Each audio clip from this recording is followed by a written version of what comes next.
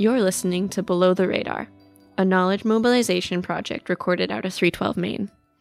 This podcast is produced by SFU's Vancity Office of Community Engagement. Below the Radar brings forward ideas to encourage meaningful exchanges across communities. Each episode, we interview guests on topics ranging from environmental and social justice, arts, culture, community building, and urban issues. This podcast is recorded on the unceded territories of the Musqueam, Squamish, and Tsleil-Waututh peoples.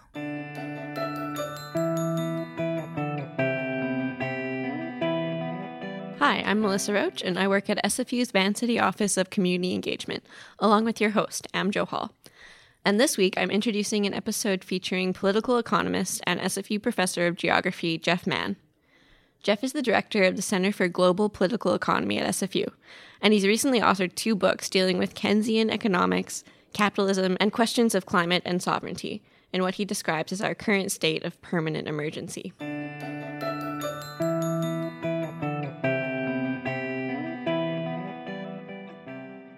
Welcome to...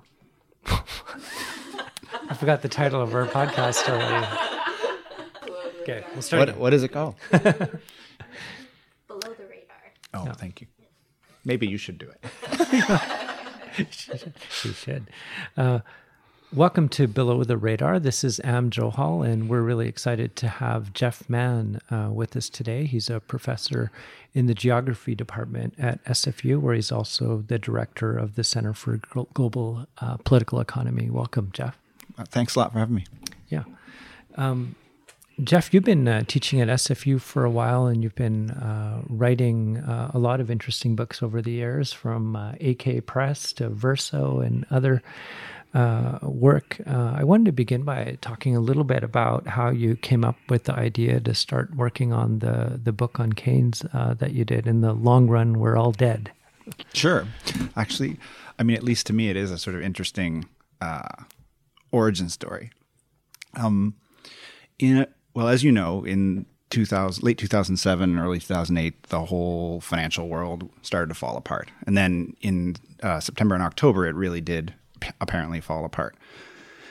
And in that process, the name of John Maynard Keynes, an economist from the 20s and 30s, and eventually he died in 1946, in that process, his name started to be circulating really widely again in mainstream circles. And that was really, really unusual. And it's sort of a nerdy little fact that those of us obsessed with this kind of stuff would probably be more familiar with than others. But Keynes had been very influential in the way that macroeconomic policy was conducted for most of the post-World War II world, until about the mid-1970s, when his ideas were considered the reason that stagnation, stagflation, inflation, all this other stuff came upon us. And his ideas were widely discredited. You heard lots of Keynes is dead. Keynesianism is a disaster. It was in many ways the flip that switched neoliberalism on. Mm-hmm. Yeah, I know in BC, it was like in grade 12 history, you would study, Keynes would be brought up in terms of that context. And so it was in the high school system, but in that very particular way that you're talking about. Absolutely. And the university system, I mean, I'm trained in political economy, and it was taken as a given that his ideas were no longer appropriate to the world. And many, of course, felt that they never had been, and that they'd caused the problems. But in any event, so around comes, late fall 2008, and Keynes is on the cover of Time magazine. He's being celebrated by the Wall Street Journal. The Financial Times is calling for his return.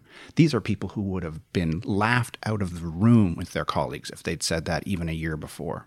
And so I, as someone who considers himself quite far to the left of Keynes, was worried that the reaction to the financial crisis would be the resuscitation of basically an attempt on the part of capital to resuscitate itself so that the whole system could get going again, which seemed to be the purpose that Keynes would serve for them. So I decided I wanted to write a book that said, Keynes is back and that's a bad thing, and this is why. And so I started to dig into it, and he has, for those of you who aren't familiar, and there's probably lots who are, he wrote a book in 1936 called The General Theory of Employment, Interest, and Money. And it's about as exciting, if you're not an economist, to read as it sounds. But for some of us, it's pretty interesting. And it was a really influential book that kind of founded Keynesianism as we understand it today. So I thought I was going to write a rewrite of that book from a sort of Marxian, Gramscian perspective that said these are the ideas he was trying to come up with. This is why this would be a disaster today. We'll just get a retuning of neoliberalism. And so I started to write that book.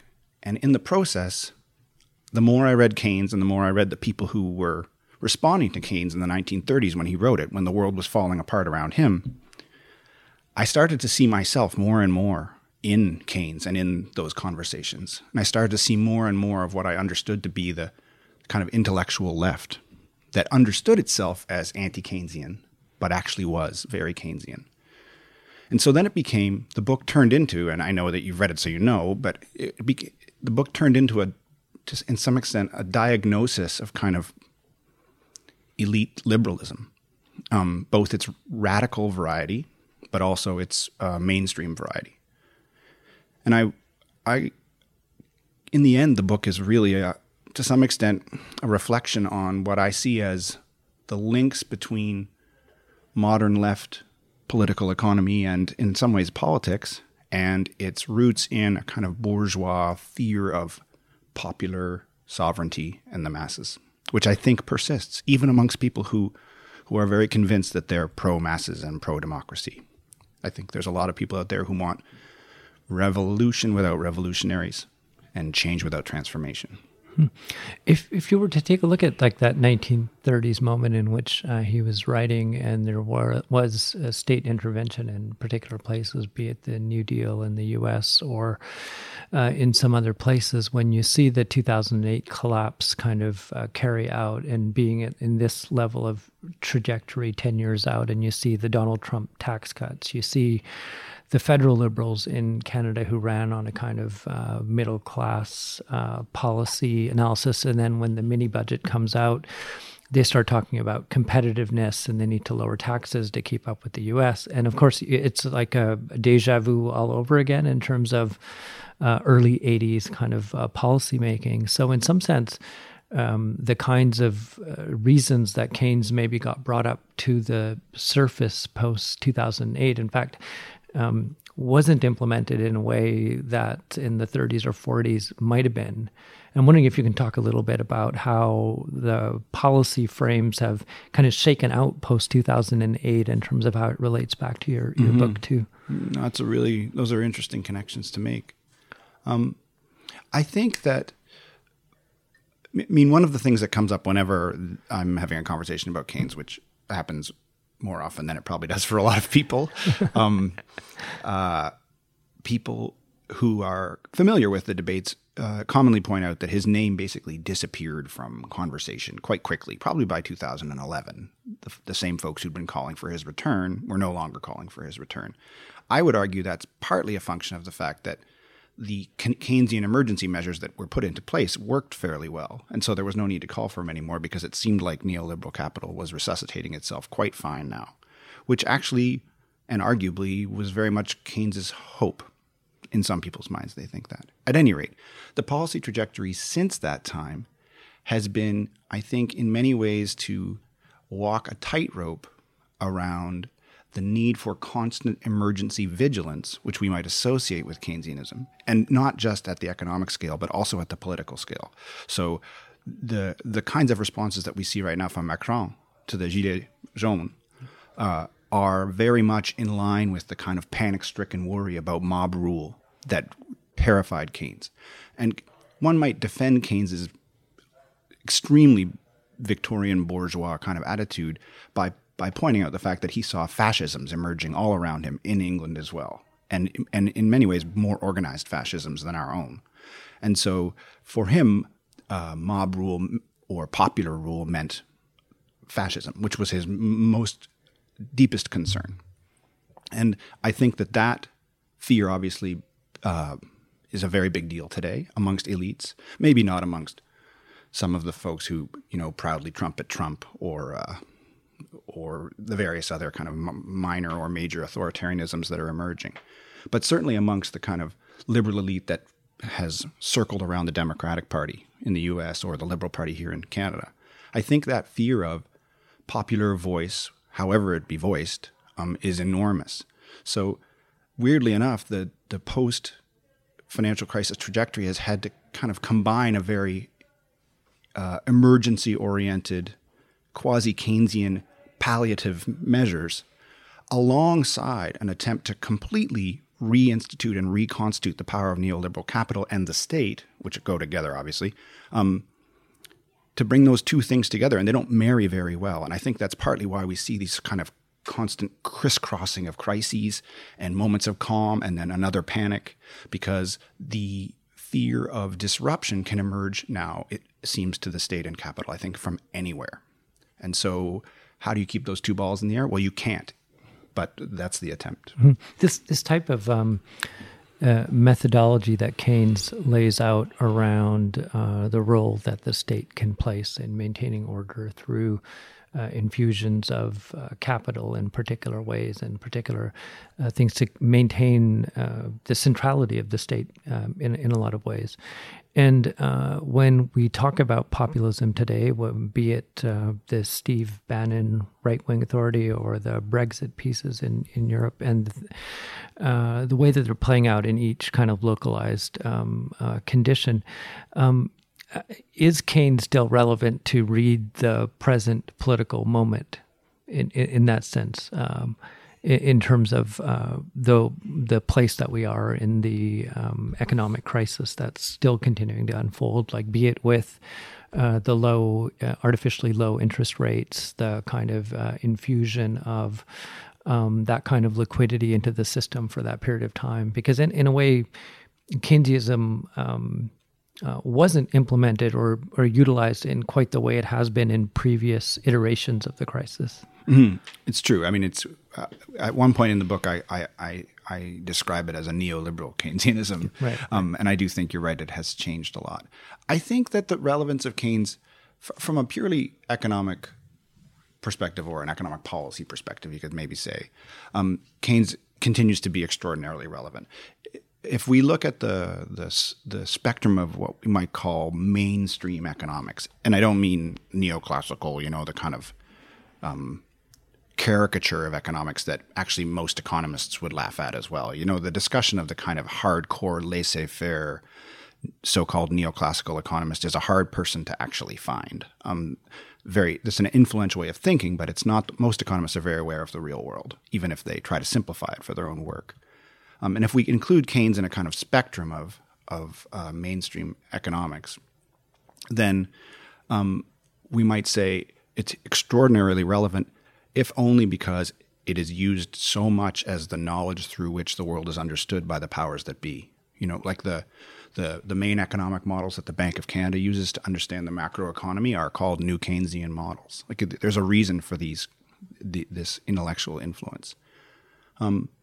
But I would say that even more, and this is, I guess, mostly what the book is about, Keynes is relevant today because a diagnosis of our current conjuncture, I think, leads many of us, even those who understand ourselves as more or less radical, many of us who understand ourselves as more or less radical, a diagnosis of the current conjuncture produces a kind of knee-jerk Keynesianism, I would argue. A kind of anxious Keynesianism, a situation in which the current situation seems dire, but for it to disintegrate, we make the assumption that will produce chaos. And so those of us who've been critics of the status quo for so long come to defend it in the interests of avoiding what we see as a much worse fate. I think that insofar as that's an accurate description of Keynesianism, and certainly that's my argument in the book, then Keynesianism is alive and well, and one of the greatest barriers to more significant transformation, precisely because it is a significant effort to avoid significant transformation. Right. Yeah. There's a former UK Labour MP, Stuart Holland, who I met this summer in Hungary at a summer institute, and he's a big critic of Keynes. And I was telling him about your book, and he asked me what the title was, and he just burst out laughing because I think he has a very similar line on Keynes that you do. But I wonder if you can talk a little bit about why you decided to go with the title that you did. Right. Well, it's a good question. I didn't come up with it. When this is the first time I've ever worked with a press that's sort of, I wouldn't say Verso's at all oriented around making money. Clearly, they're they have a political motivation. It's a they call themselves the most prominent left press in the English language, and I think that's fair to say. But they are interested in marketing in a way that other presses I've worked with have not, are not, sorry. I've worked with 4 other presses and they are less savvy. But Verso wants to get your book out there, and they make an effort to get it read and get it seen. And so when we were coming up with the title, when we were coming up with virtually everything, actually, the cover, everything, it's unlike working with a university press where they say, what do you want to call it? And you say, I want to call it A Boring Study of Political Economy. and the university press goes, okay, great. And they just go with it. I'm exaggerating a little bit, but with Verso, you go, I want to call it this. And they're like, nope, you're calling it this. So I mean, I'm only exaggerating a little bit. So I had originally suggested, and I don't think it's near as good as the one we came up with, the communism of capital, which is a phrase that Antonio Negri attributes to Marx in an article about Keynes. It's kind of a convoluted story, but anyway, Marx never actually said that phrase, but Keynes attributes it to him. But Negri attributes it to him in a very powerful and influential critique of Keynes. And so I thought that was a good title. They thought it sucked. And they came up with this as an alternative, and I immediately saw that it was a much better title. Yeah, in the long run, we're all dead. Oh, but I should say, for those who don't know, that it's probably Keynes has he was a really sharp speaker and writer, and he has many phrases that are now kind of common quotations that people know. And this is a phrase that he said in 1924 in a book called A Tract on Monetary Reform, which was a critique of the attempt to return to the gold standard after World War I, which he saw as disastrous, and which proved to be disastrous. He was absolutely right about that. In fact, Winston Churchill, who made a lot of mistakes, always said that the biggest one he ever made was going back on the gold standard. Now, I mean, that's Winston Churchill forgetting about his genocidal practices in the colonies and things like that. But regardless, so in this book, Keynes says, in the long run, we are all dead. And if economists tell us that in the future, after the storm passes, the ocean will be flat again, that doesn't do any good effectively because we'll all have died in the storm. So we need to focus on the short term.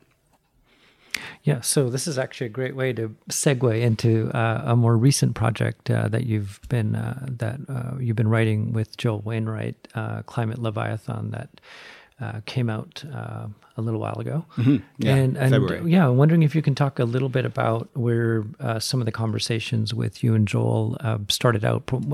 I read earlier version of an article and eventually turned into a book project. But maybe if you could talk a little bit about sort of where the conversation started before even getting to the article stage, let alone the book. Yeah, for sure. And and in a way, what ties these books together in some way is a kind of thinking through of the state. Mm-hmm. Right, the role of the state. How does it function? Be it around economic crises, but in this case, one of climate change and the challenges to sovereignty that emerge. Absolutely, and in fact, I think I would say that everything I've done over the last 10 years, which isn't a ton, but what I have done has been unintentionally or unwittingly focused on the anxiety of our current moment. Which is, of course, from my perspective as a privileged white male academic in the global north, sometimes I say we when I really probably should be much more wary of who we includes. But nonetheless, I do think it's not unreasonable to describe the world as feeling quite constantly at a precipice. And many people feel this way, that there seems to be something substantial at risk all the time. And we're sort of in a permanent state of emergency so that it's so permanent, the word crisis doesn't seem to have much grip anymore, because if everything's a crisis, then the word itself doesn't describe something in specific. At any rate, so just around the same time that I was starting the project on Keynes, 2008, 2009, I was at a meeting, a climate justice meeting here, and there was a lot of discussion, as you can imagine, about how we might organize politically around climate change in a way that pointed not just toward avoiding or stopping climate change or, adapting, all the things that we normally talk about. But of course, as many people have pointed out over the years, but how we might use that as an opportunity to sort of increase the justice of the world, to confront climate change in a way that improved the lives of many, and definitely avoided making them the poor have to deal with the implications of climate change. And there was a lot of talk in the room that I was in that day about the need to get local communities involved, to have kind of democratic, popular discussion at the local level to make that happen. And at that point, and I would disagree with my position then. Today, I see things differently. But at that point, I was panicked enough about climate change to feel like I was unsure of the role democracy could play in any attempt to confront it, if that makes any sense. I was convinced. I'm now convinced that climate change is just as big a deal or bigger than I ever thought it was, but I am now convinced that democracy is essential to our attempts to address it. But at the time, I had a much more like, holy shit, the world is falling apart. If we all get together and chat, it's going to burn around us while we're chatting. And so I started to think about democracy on those grounds, because I had always understood myself to be very pro-democracy. And all of a sudden, here I am feeling like I maybe was less sure of its purpose at that moment. And at some point during the conversation, I said to somebody, I think the way this is headed, we're going to get either a climate Leviathan, referring to the Hobbesian work from the 17th century, or we're going to get a climate Lenin, one of the two. And climate Lenin is infinitely preferable, so we should organize for that. It was kind of an off-the-cuff thing. I thought it sounded sort of cool, but that's about it. At any rate, I was talking to Joel later that day or that week, and I mentioned this conversation, and he was like, "That's a great idea. We got to write about that." And you don't know him probably very well if you know him at all, but he's a very energetic and extremely intelligent guy. And he whipped down a few notes, like a paragraph, and sent them to me the next day, and then it just went from there. We wrote a paper that took forever to get published. No one wanted to publish it. And probably for good reason in some ways. And then eventually it got published, and it got a fair bit of circulation. And then when we approached Verso to write the book, they agreed very quickly. Yeah. In looking at a whole bunch of literature around climate change, these questions of sovereignty and the decision come forward in so many different ways. You see Carl Schmitt's name evoked in a number of ways. And I'm wondering if you can talk just a little bit about the different formations or the possibilities of sovereignty that you write about in the book, in terms of laying out what these possible scenarios might be. We did it in the paper, and then we followed it through in the book, which, as I said, just came out this February. And there we look at what we think are two of the most important, say, variables, which is to make them sound much more discrete than they actually are. But for the purposes of thinking, we identified what we saw as two of the most important variables in the kind of global political or geopolitical structure as it's emerging to confront climate change. And the first of those was the question of national sovereignty or not. Do we see forces pushing to reinforce sovereignty at the level of the nation state or the state itself? Or do we see that disintegrating and seeing a kind of push toward a more planetary sovereignty? And the second was the question of whether or not that formation, whatever it was, would take a capitalist form or not, or would embrace capitalist modes of organization. And as you can imagine, that sets out a 2x2 table: capitalist planetary sovereignty, anti-capitalist planetary sovereignty, national sovereignty that's capitalist, and national sovereignty and anti-national sovereignty that's also anti-capitalist. And that 2x2 grid, as sort of clunky as it is, and certainly Joel and I intend it solely as a heuristic. We don't actually think that there's like really strict lines there, but as a way of thinking. And we named them Climate Leviathan for the planetary capitalist sovereign, or form of sovereignty, which might not necessarily mean only one nation state that covers the whole planet, but rather a coordinated set of existing nations. We name the planetary sovereign form that would be anti-capitalist climate Mao. We name the anti-planetary pro-capitalist form of sovereignty climate behemoth, to oppose Leviathan as it sort of traditionally has. And the last one, the one we hope for, is Climate X, which would be anti-sovereignty, but also anti-capitalist. And those are, as I said, heuristic tools, and then we think through them. We think that Climate Leviathan is the direction in which the planet is headed, and we think, in particular, that the collective desperation every time there's a meeting in Copenhagen or Paris for some sort of rule to save us from ourselves is a sign that people are kind of desperate for a Climate Leviathan to make that decision for them. Or it's happening in Poland right now. Or in Poland now. Yes, exactly right. Though the level of desperation seems to be less because people have lost faith in these agreements, which I think is justifiable because so far they've been meaningless. And I don't think there's good reason to assume they will become meaningless. If we were to jump into Climate X then as a site of political possibility or a site of resistance to the direction and the flow of things as they are, what are the kind of features or things that are happening on the ground right now that you see kind of showing a way to some different type of future than the ones being evoked by the state or these other forms of sovereignty? Yeah, it's a really good question. In fact, as you can imagine, it's the question that we always get asked. What's Climate X? What's it look like? There's a part of me that I think justifiably wants to duck the question, and because I obviously can't know. Neither can Joel. That's part of the reason that it's X, because it's a variable and we don't know. But I do think that's a bit cheap, so I'll try to tell you a little bit of what I think. Basically, I'll say what gives me hope, and what gives me hope would fall under that category to me. The first is the increasing overlap in the climate justice community with a critique of capitalism. That's explicit. There have long time been people, I think, very concerned about environmental issues, climate change in particular, we might say, where people have criticized the general way we organize our lives, the kind of production-oriented, consumer-oriented, materialist in that colloquial sense. A lot of criticisms of that kind of thinking, or not just thinking, acting. But increasingly, we see people questioning the order of capital as part of the problem. That gives me a great deal of hope. Even just the fact that that is something that people can say, like Alexandria Ocasio-Cortez can say that and be heard, and not only be heard, but be affirmed by hundreds of thousands of people. That's not the whole world, but that's a lot more than would have called themselves anti-capitalist, I think, even a decade ago, in the heart of the world of capital.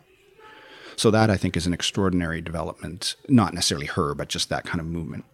I would also say that there is increasingly proof that people see the answer outside the state because the state has failed and continues to fail. So Joel and I think, would both argue, and in fact, we've just written a piece for Public Books, a website in the States, that argues this, that the state will not save us, and that the efforts have to happen outside the state. Now, that might be occasionally at the level of, say, the local state. So cities are doing fantastic things, and cities can keep doing more and more things. But at the level of the national state, I don't think there's any evidence that it's the way to go. Certainly not in the timelines that we've been handed. And so, one can always point, and like a lot of lefty people in Canada, I do point to them quite often, but one can always point to the work of First Nations and their, in many ways, historic refusal, not just of the Canadian state, but of the state as a social formation, and be enormously encouraged by that and the achievements that against all odds, the First Nations communities have been able to achieve here in BC and elsewhere. And we can look to that as a model of a refusal of the state, but nonetheless an achievement.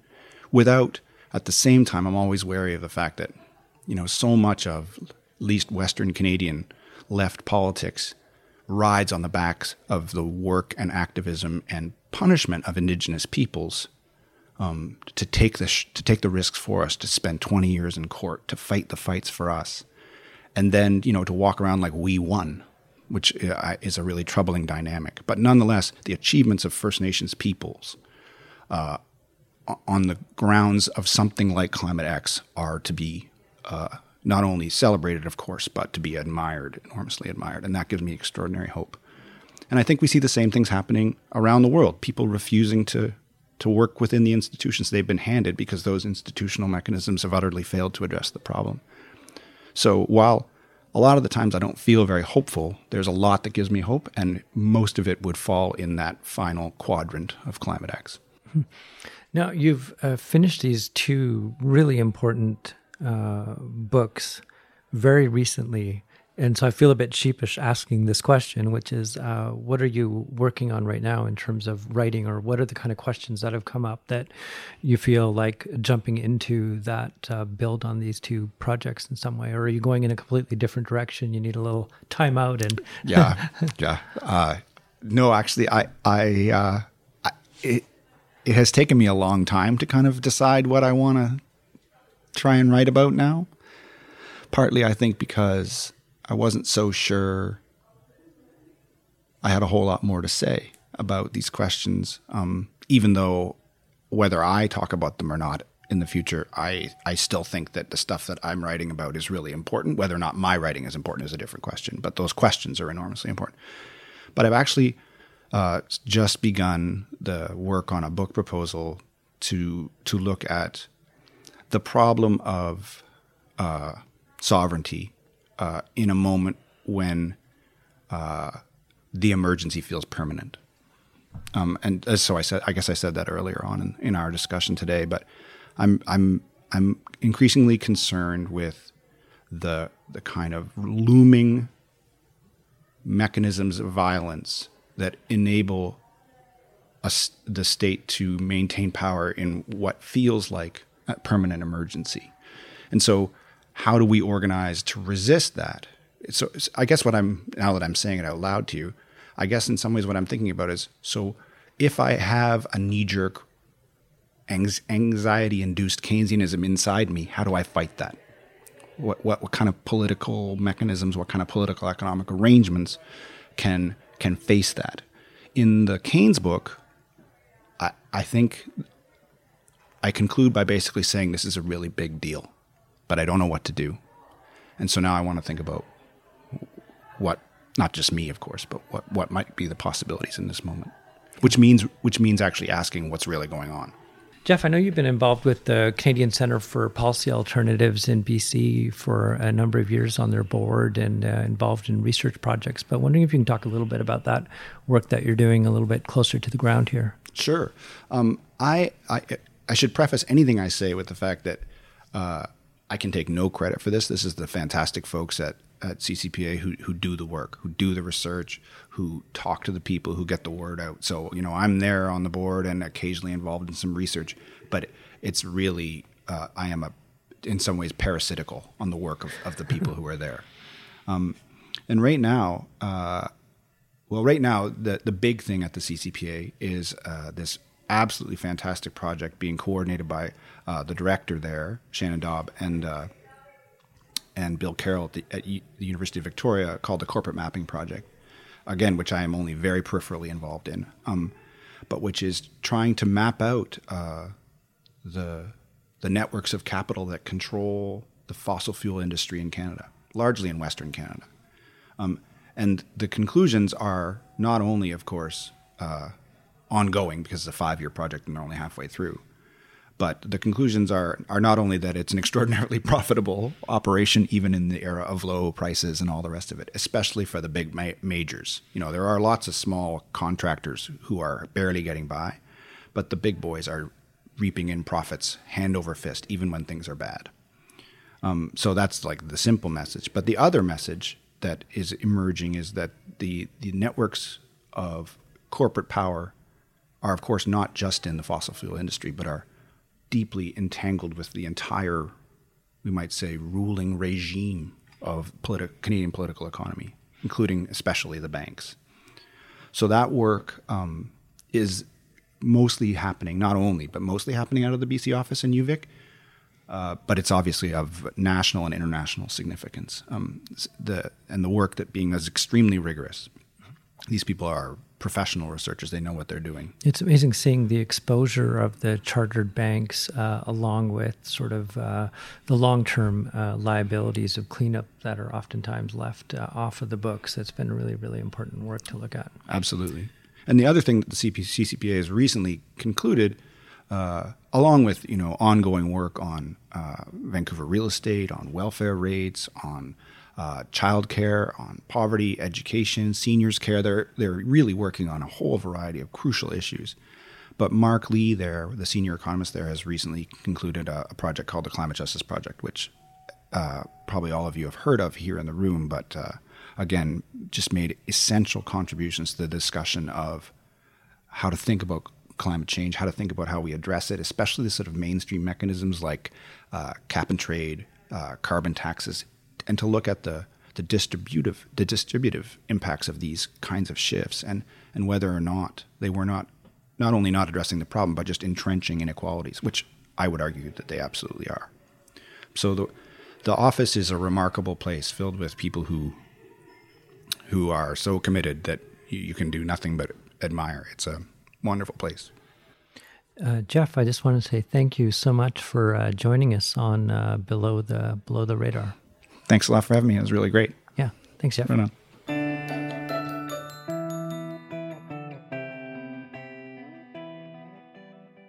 Thank you, Jeff, for chatting with us. Thank you, Davis Steele, for the beautiful music you hear in all of our episodes. Thank you to our production team, including our colleagues Maria Cecilia Saba and Jamie Lee Gonzalez. And thanks to you for listening. We'll be back with another episode in 2 weeks.